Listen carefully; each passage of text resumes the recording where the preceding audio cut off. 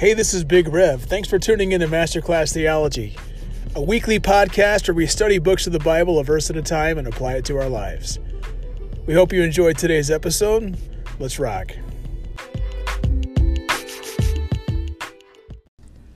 Well, good evening. We're in Masterclass Theology. I am Big Rev, otherwise known as Joel. We are in 1 Peter chapter 5. Just hello to Zoom, hello in person, hello in podcast land. So our theme tonight in 1 Peter 5 is humble. And wasn't that one of the, didn't Templeton the rat, wasn't that one of the words he brought back for Charlotte's Web? That the pig is a Wilbur, he's humble. Yeah. Well, we're going to be humble. That's our goal tonight, is to look at humility. And we got humble leaders and humble church, and then some closing words. This is the final chapter of 1 Peter. And Peter just ends everything tonight. And so this is, I just pray we're challenged and encouraged. But let's open with a word of prayer, and then we'll get going here. God, thank you for this text. I thank you for just the ways in which it challenges us, and Lord, how we can join our stories with the early church, Lord, and what they're going through as we go through things in our time. And we just pray, oh Lord, that you'd be glorified tonight as we study your word. We pray this in Jesus' name. Amen. So we have humble leaders and humble church. So humble leaders, chapter 5, 1-5. To the elders among you. Now, there's going to be, in these 5 verses, there's going to be an elders and there's going to be younger. And there's various ways you can take that. Is he talking to the old people and then talking to the young people? Is he talking to people who are, because we're church people, we understand elders are in a church, are elders, the office of elder. And then are they talking to elders and not elders? Are they the elders and then other kind of junior-like leaders? Who are these people? We don't exactly know with the second one. We can offer some good guesses here. For the first one, he's talking to elders here, like the office of elder. To the elders among you, I appeal as a fellow elder and as a witness of Christ's sufferings, who also will share in the glory to be revealed. Be shepherds of God's flock that is under your care, watching over them not because you must, but because you are willing, as God wants you to be, not pursuing dishonest gain, but eager to serve, not lording it over those entrusted to you, but being examples to the flock. And when the chief shepherd appears, and that's a capital C and a capital S there, I guess. When the chief shepherd appears, you will receive the crown of glory that will never fade away. In the same way, you who are younger, submit yourselves to your elders. All of you, clothe yourselves with humility towards one another, because God opposes the proud, but shows favor to the humble. Peter drops Proverbs 3:34 there. So we have, he's talking to the leaders here. The idea of, be shepherds. And he's telling them to be shepherds. I appeal as a fellow elder and a witness of Christ's sufferings, okay? Be shepherds of God's flock that is under your care. So right away, that's how we know these are more like the office of elder. This is, I believe, the Greek word presbyteroi. These are like the elders of the church. Okay, these are the ones who are shepherds. Shepherd, think of it in the same way as pastor. Okay, a pastor who is with the sheep in the pasture. Okay, so that's the idea. Be pastors. Shepherd this flock. So he's writing to these leaders that they have a job to do, and that job is to be shepherds. And shepherds need to pay attention over their flock and to be caregivers of their flock. And along with that idea of shepherds is a steward, because it's not really their flock. Peter is pretty explicit here. Be shepherds of God's flock that is under your care. So that would be like the steward of the household, a high-ranking slave, the highest-ranking slave, entrusted with the family's welfare, submitting only to the master of the house, and possibly the mistress of the house too. But in this analogy here, God is entrusting these elders, these pastors, to shepherd, to pastor the flock. Yeah, to be stewards of that. Be shepherds of God's flock that is under your care, watching over them. Ah, yes, watching. Shepherds watch. They watch over in the sense of care, but they also watch over in the sense of enemies. The shepherd carries the rod and the staff for a reason. And so to watch out for the wolves or the bears or whoever they were out there with. We remember stories of King David when he was just a little guy, David out in the field, and what the lions and the bears and the things that would come after the flock and what he had to do in those moments. So be shepherds of God's flock, verse 2, that is under your care. And Peter here is describing himself as a fellow elder, as someone who is also, you might even say this is a very humbling verse 1. This is not Peter dropping mic saying, I'm the Peter, I'm that guy, Jesus' main dude, and I walked on water too, and I'm all these things, and I'm the man because I'm Jesus' number one guy, and on the rock they're going to build this church. Okay. He's not saying any of those things. He's saying, listen, I'm a fellow elder. I'm also a witness of Christ's sufferings, which is a little ironic because Peter wasn't there, was he? Because he denied Jesus, and we get the idea that John was at the cross because Jesus spoke to him, but Peter was not. So Peter must be using something after Jesus' resurrection, the whole idea of Peter being the witness of what Christ went through. Peter was certainly present at Gethsemane, asleep or not. He was there. He was present when Jesus was arrested. We know because Peter got his sword out and went to work. And so he was witness of Christ's sufferings, Peter says, who will also share in the glory to be revealed. Shepherds of God's flock under your care, watching over them, not because you must, but because you're willing. So we get this idea. Jesus talks about this, I believe, in John chapter 10, when he talks about the good shepherd that he is, that there are hired shepherds, like a hired hand, that like if the over shepherd kind of hires people also to farm out the work, the after hours guys when the main people fall asleep or something like that. And they're there because they're getting a paycheck. They're there to get something and they're just kind of doing their thing. And that's not the image we've got here. But because you're willing, as God wants you to be. You're not pursuing gain or dishonest gain, but you're eager to serve. So be shepherds and be stewards and be pursuers. So as leaders, and you can think of this as yourself. You may not be a leader in a church, but you are an influencer in your life. You have people that you have influence over. Even as a servant, you're able to influence. What is your goal? Is your goal to gain something? I mean, not even the dishonest gain that's going. Evidently, there was some really, rapscallions he's referring to that has pursuing a dishonest gain. Or I guess it would be dishonest saying, I'm not really in the ministry for the money, but the money sure is good, I guess.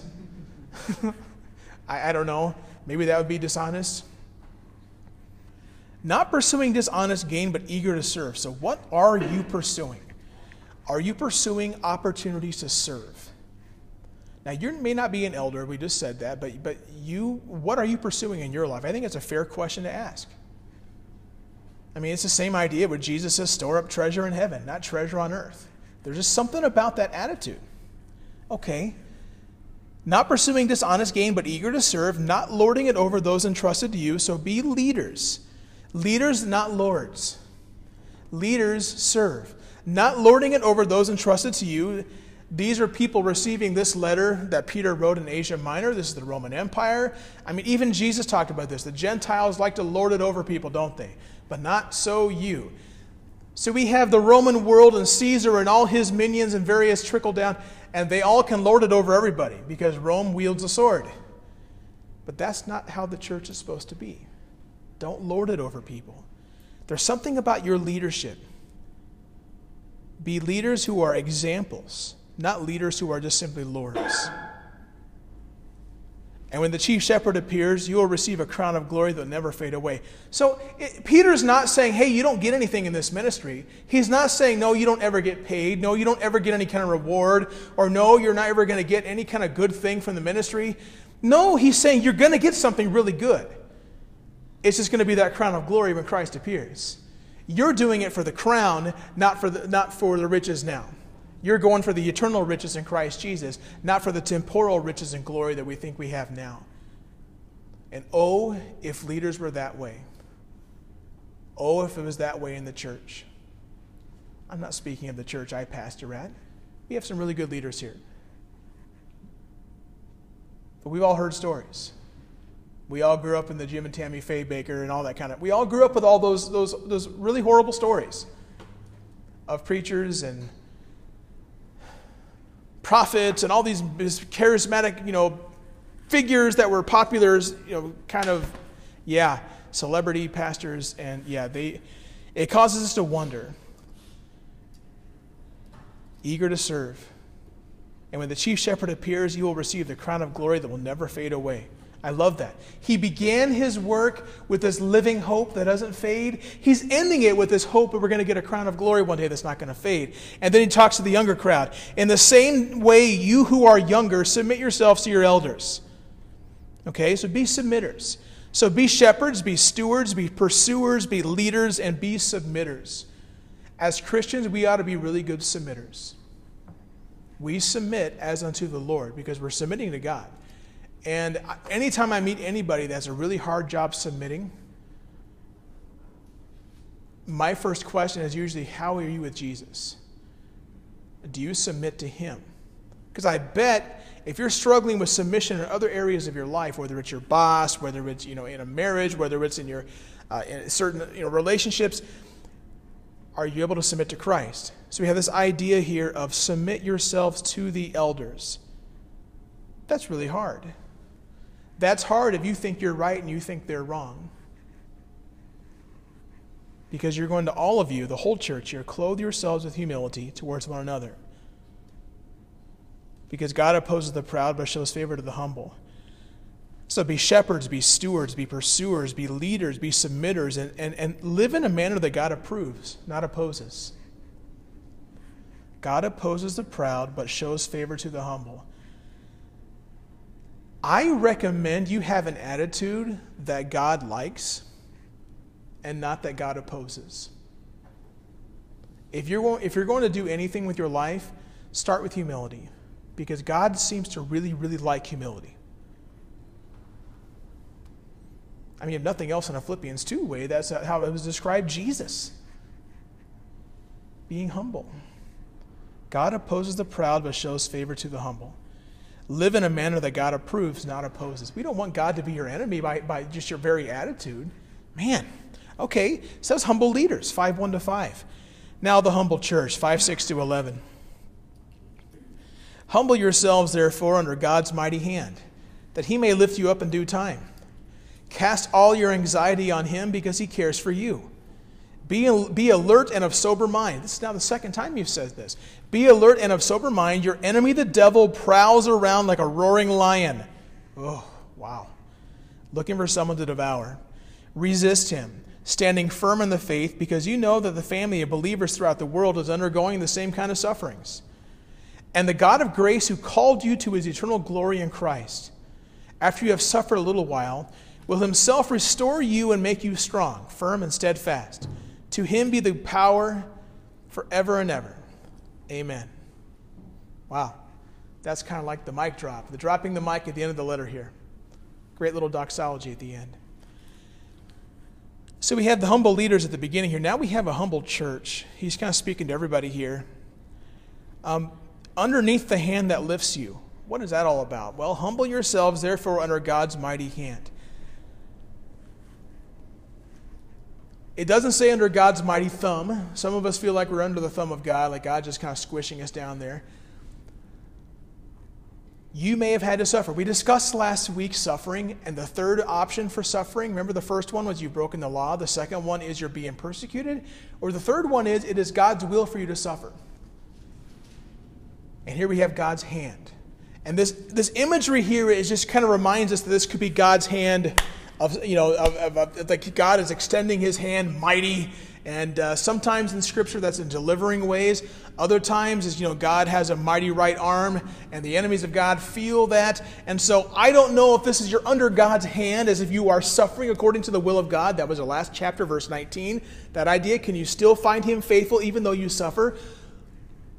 But also, you're underneath this very hand that you may be suffering now, but in your humility, God is going to lift you up.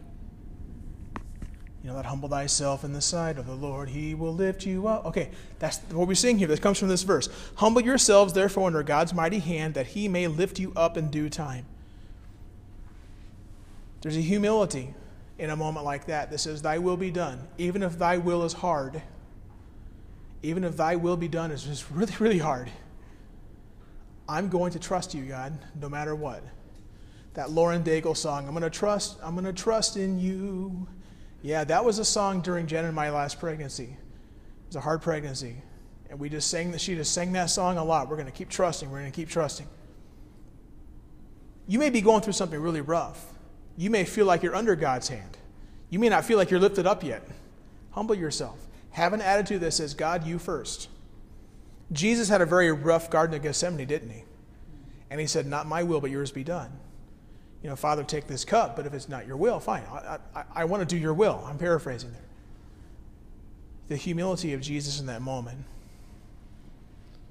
Humble yourselves, therefore, under God's mighty hand, that he may lift you up in due time. Casting upon the carer. I love this verse. You see, this verse is kind of like a tension. Because those of us who have anxiety, we have this idea, from like a biblical counseling standpoint, we have like a Philippians chapter 4 that says, don't be anxious. So I read that, if I just stop there, I'm thinking, well, I'm a pretty rough Christian if I'm anxious. If I have anxiety, boy, I must not be much to write home about, because the Bible says don't be anxious. Okay? That's the first leg of the tension. The second leg of the tension is cast all your anxiety on him. Oh, so I still have anxiety, don't I? Yeah. But guess what? Cast that fishing net. You're just tossing it. Everything is going out of your boat and into that water. Cast all your anxieties upon the carer, the one that cares for you. This is a great step for anybody with anxiety. At some point in Philippians 4, in fairness, talks about, don't be anxious, but it talks about prayer and petition and submission and turning it to God. Okay, fair enough. That's the context there as well. But here, it's assuming you have anxiety, or anxiety might be present because all of your anxiety needs to go to God. Cast it on him because he cares for you. I love as a care pastor that God is like a care pastor. He cares for you.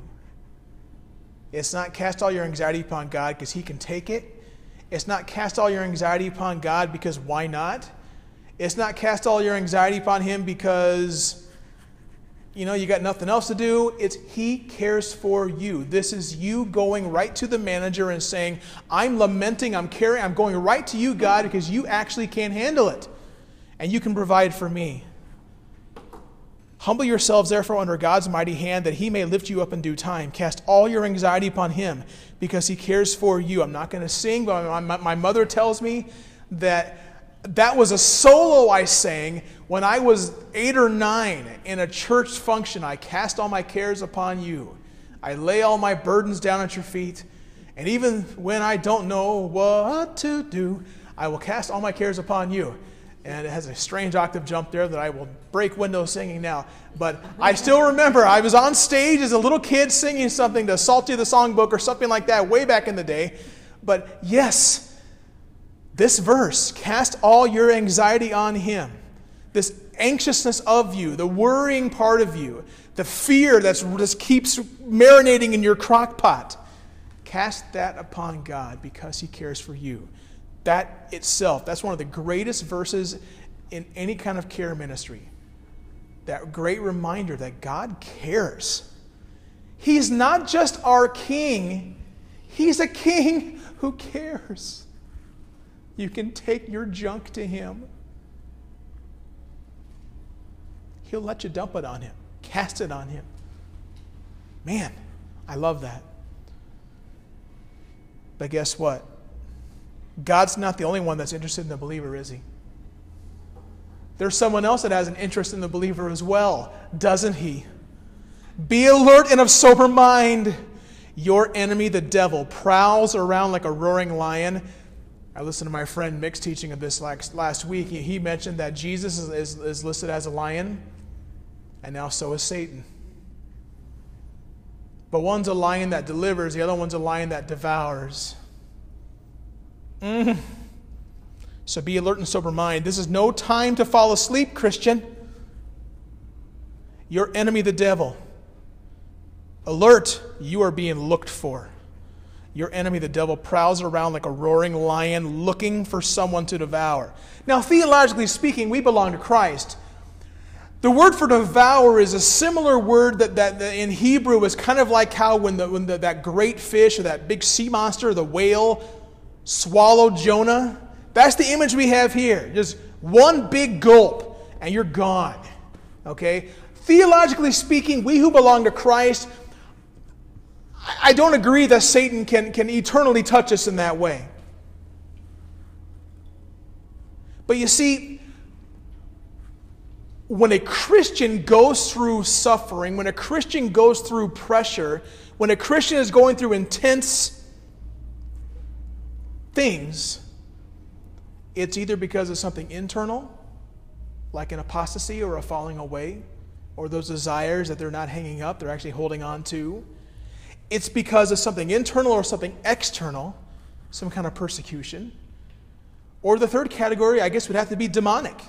Now, so many Christians want to go, oh, Satan's attacking me, Satan's attacking me. Maybe. I don't know. That's usually not where I go to first. Where I go to first is, do you think Satan's attacking me right now? Well, can we talk about your sin first? Because that makes a lot more sense in your context. Can we talk about what's going on inside of you? Okay, after that, can we talk about people in your life? Are you being persecuted by chance for his name's sake? I'm just saying. And after we talked about those two, sure, let's go to the demonic. It is a category, and it's a fair category. Jesus said they oppressed him, the world. Well, who's the king of this world, as it were? It's, I mean, Peter's not mincing words. He's like a roaring lion looking for someone to devour. It doesn't say that he will devour. He doesn't say that he has the power to completely devour you, Christian, but it says he's looking for that.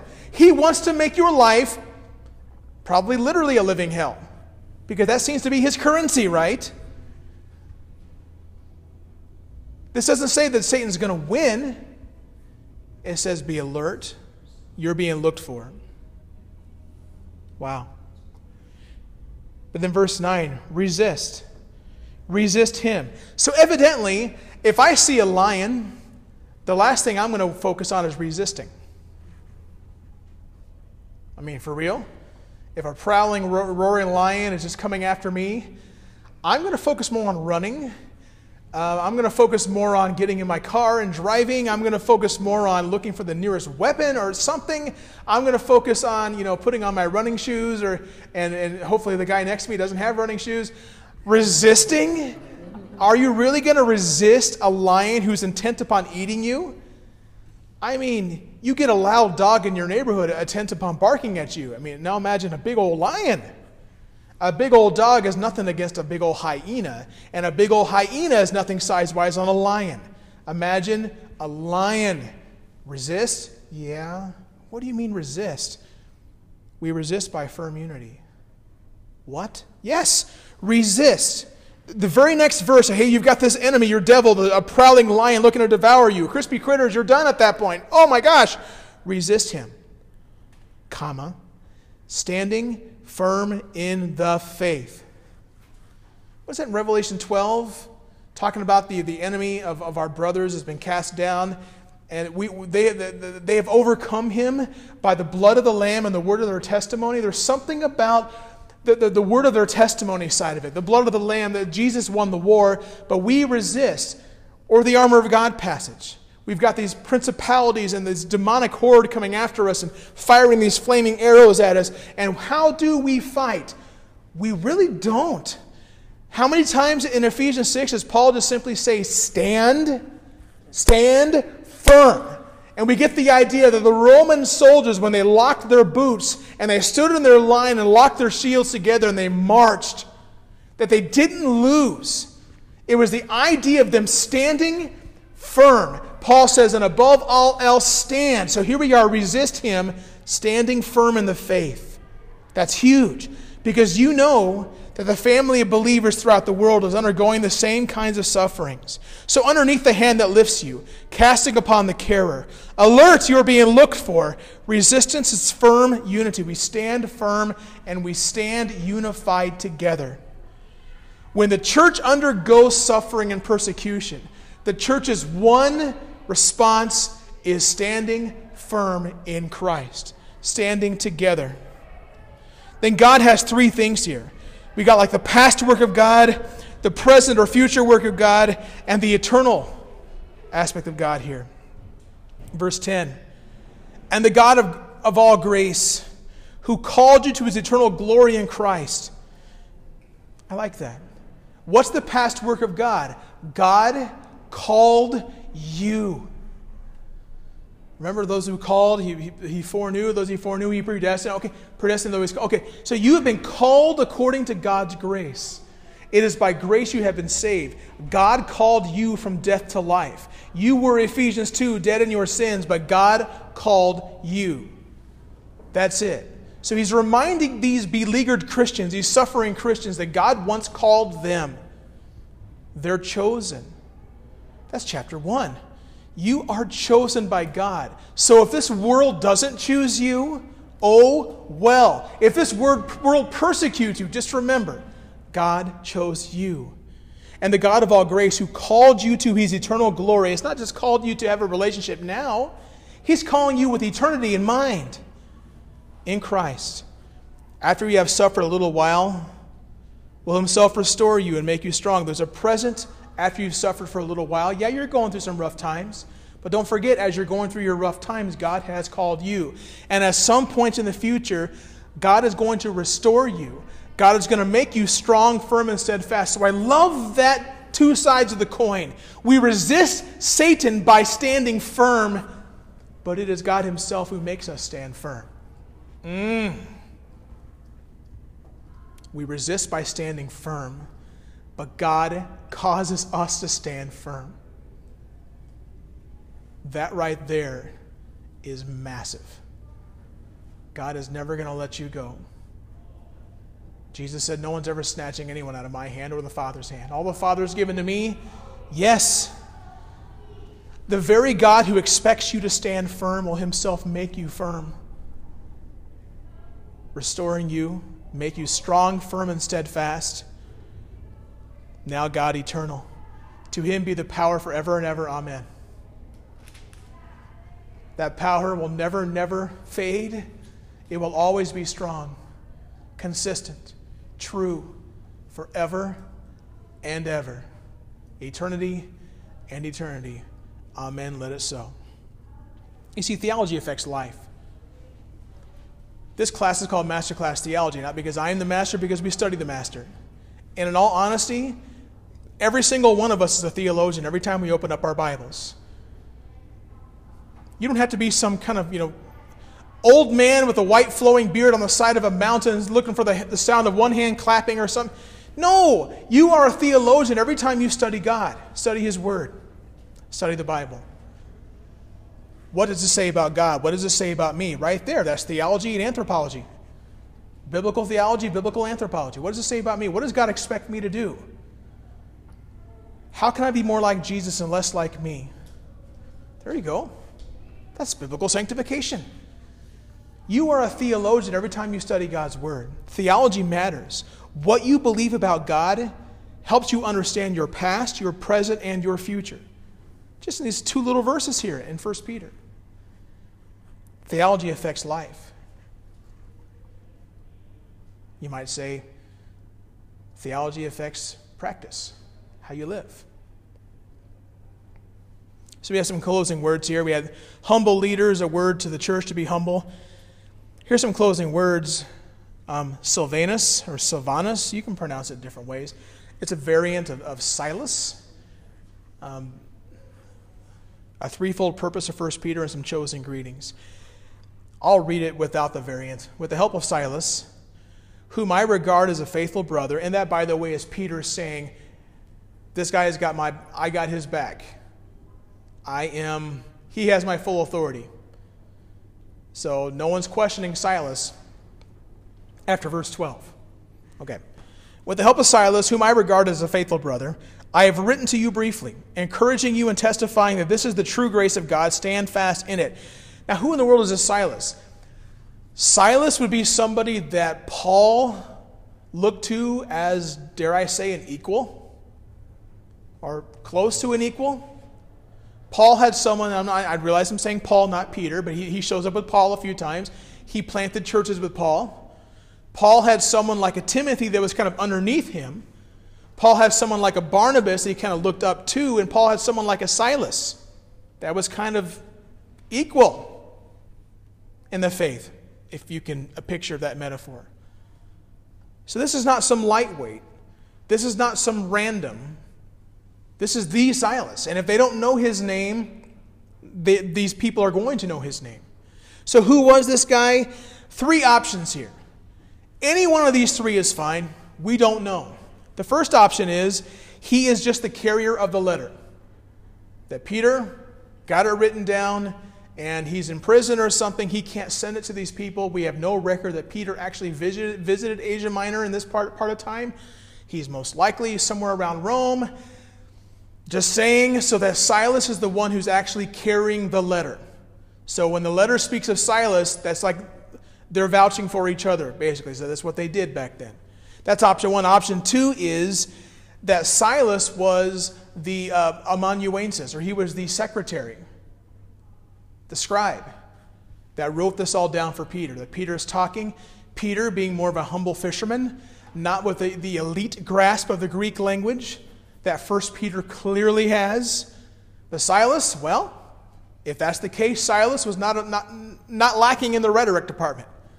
He could write Greek like almost nobody else, if that is indeed him.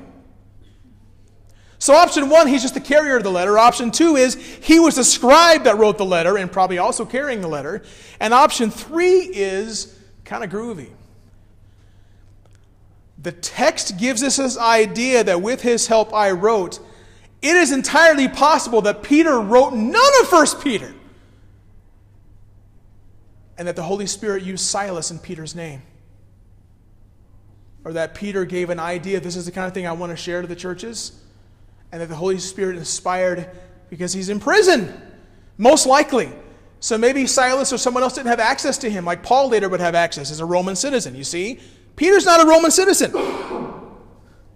So the access part may not be there. Paul would get house arrest. Peter, we don't know.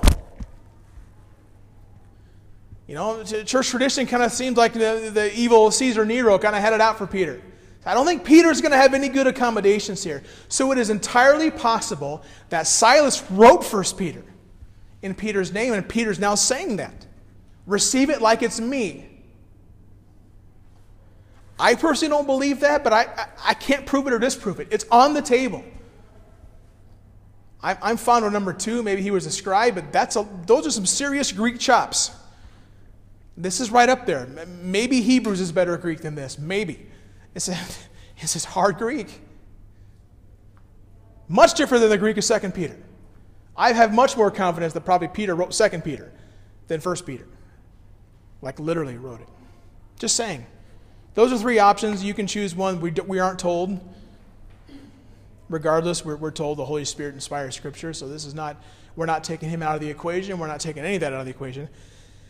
With the help of Silas, whom I regard as a faithful brother, I have written to you briefly, encouraging you, testifying this is true, grace of God, stand fast in it. The threefold purpose of 1 Peter, to encourage, this is verse 12, second part of verse 12, to encourage a suffering church in an armpit part of the Roman Empire. To encourage, to testify. Hey, church, you need to be reminded of these things. I'm testifying as one who was there. As Jesus' right-hand dude, I was there. I'm testifying to these things. And finally, to give him a kick in the rear a bit, stand fast. 3 things that 1 Peter accomplishes mightily. Encouraging, testifying, and a reminder to stand fast. Closing greetings. She who is in Babylon, this is a metaphor. John, the Apostle John, is going to have played the Babylon metaphor in the book of Revelation as well. Yes, I know Babylon could have various options. There are some people that think he's talking about Alexandria, and that was considered like a Babylon. Others are saying, no, this is the Persia Babylon. No, not in this time period. Peter was nowhere near there. Mark famously is the one who goes down to Alexandria. And so he mentions Mark at this next verse. He's thinking, oh, maybe he's talking about Alexandria. No, the natural reading is that Babylon is an exile reference, the evil exile city. So what would be the modern day evil exile city in Peter's world? Rome. Rome with all the Caesars and the power structure, yada, yada, yada. She who is in Babylon, well, who the heck is that? Well, she is chosen together with you. She as in the feminine word ecclesia, church. Yes. She, okay. She, the church in Rome. Okay. Tradition says that was Peter's church. Okay, we can't really prove that. I'm just saying, she who is in Babylon, this is not some woman, this is a church, chosen together with you. You churches, you Christians. These are Christians gathering in Rome. Sends you her greetings. And that would have slammed a bit home a little bit. Think about it. He's writing to Christians in the Roman world who are getting their tail whipped, who are going through a really rough time, and he drops the name of the house church in the devil's den itself. In the lion's den, the devil, right there. She in Rome. Kind of a reminder, I bet they're going through it too. But they're chosen alongside you, and they're probably struggling too. They're sending their greetings. Don't forget them. Stand firm. You're how many hundreds of miles away? Stand firm. You're standing with them. You might be in a different time zone. Stand firm. As does my son Mark. Peter has no son named Mark. This is John Mark. The fact that Peter just casually says his name means that Mark was a name known in the streets. They knew Peter. And evidently they knew Mark. This is John Mark, the guy who had a schism with Paul and later would come back with Barnabas. Was, a lot of people say, well, how come Peter doesn't have a gospel? He kind of does. The Gospel of Mark. Just saying. Not his literal son. No, this is like a spiritual father, spiritual son kind of thing. But yeah, as does my son Mark. Greet one another with a kiss of love. Paul talks about a holy kiss. What in the world is that? Don't we have enough problems, Christians, back then? Oh, you just love each other. What are you guys, some kind of weird, Well, yeah, that word is philemati. It has a similar idea of phileo. A word that's based upon that. Philadelphia, the city of brotherly love. That kind of kiss. In the ancient world, family members would give each other kisses. This is not an erotic kiss. It literally says, philemati agapes. Agape. An agape kind of kiss. All right? That's like, I'm giving God glory with this kind of kiss. This is no eros. This is not an erotic moment here. In the ancient world, family members, doesn't matter if you're boy or girl, man, or you greeted each other that way. You'll see it in the Middle East today. They'll kiss on the cheek. Sometimes they'll kiss on the forehead. Sometimes they kiss on the hand, depending upon who it is and that kind of stuff. That's the kind of thing. It says, you are my family, and I'm greeting you that way. You see it in Italy. Come here, one cheek, one cheek, one cheek. That kind of stuff. I remember when I was in a Spanish class. I was this lonely guy. It was my favorite Spanish class of all time because we were preparing to go to Peru. And the teacher was Peruvian. And she said, when you get to Peru, you do not shake hands. Guys, when you meet a girl in Peru, you shake her hand and you must kiss on the cheek. We spent the whole class practicing. It was the greatest class of all time. Me, this single lonely guy. Every girl in the class had to kiss my cheek at least twice. I didn't know what I was going to do with myself. It was like, hola, ¿cómo está? Just move in, handshake, and you kiss. The two guys meet up, we just handshake, and it's all good. Maybe in America, we kind of bring it in and maybe clap a couple times on the back or kind of do some ornate kind of arm grip or something. But the two women approach each other in Peru. They would have the kiss, and a guy. Okay, that was my favorite Spanish class of all time, just because of that. I couldn't believe it. And she's like, come on, Joel, you gotta do a better job. Get in there. Okay, yes, ma'am. Okay. And, oh man, I had other things on my mind at that point. My head was swimming after that class. That's not what we have here. This culturally would have been understood. He is telling them, treat each other like your family, because the world around you needs to see that. The world around you needs to see that family unity, and that who you have in common is more important than who you don't have in common, or what you don't have in common. That who you have in common, Jesus, is more important than other things that divide you. So greet one another with that. Peace to all of you who are in Christ. Thus ends 1 Peter. What a letter. At a time in human history where the church was really going up against it, to people who didn't have much to write home about. They have a God who loves them, who cares for them. Don't ever forget that. And God expects them to turn to Him. He is still their living hope. This has been Big Rev from Masterclass Theology in 1 Peter chapter 5. Thanks for letting me share.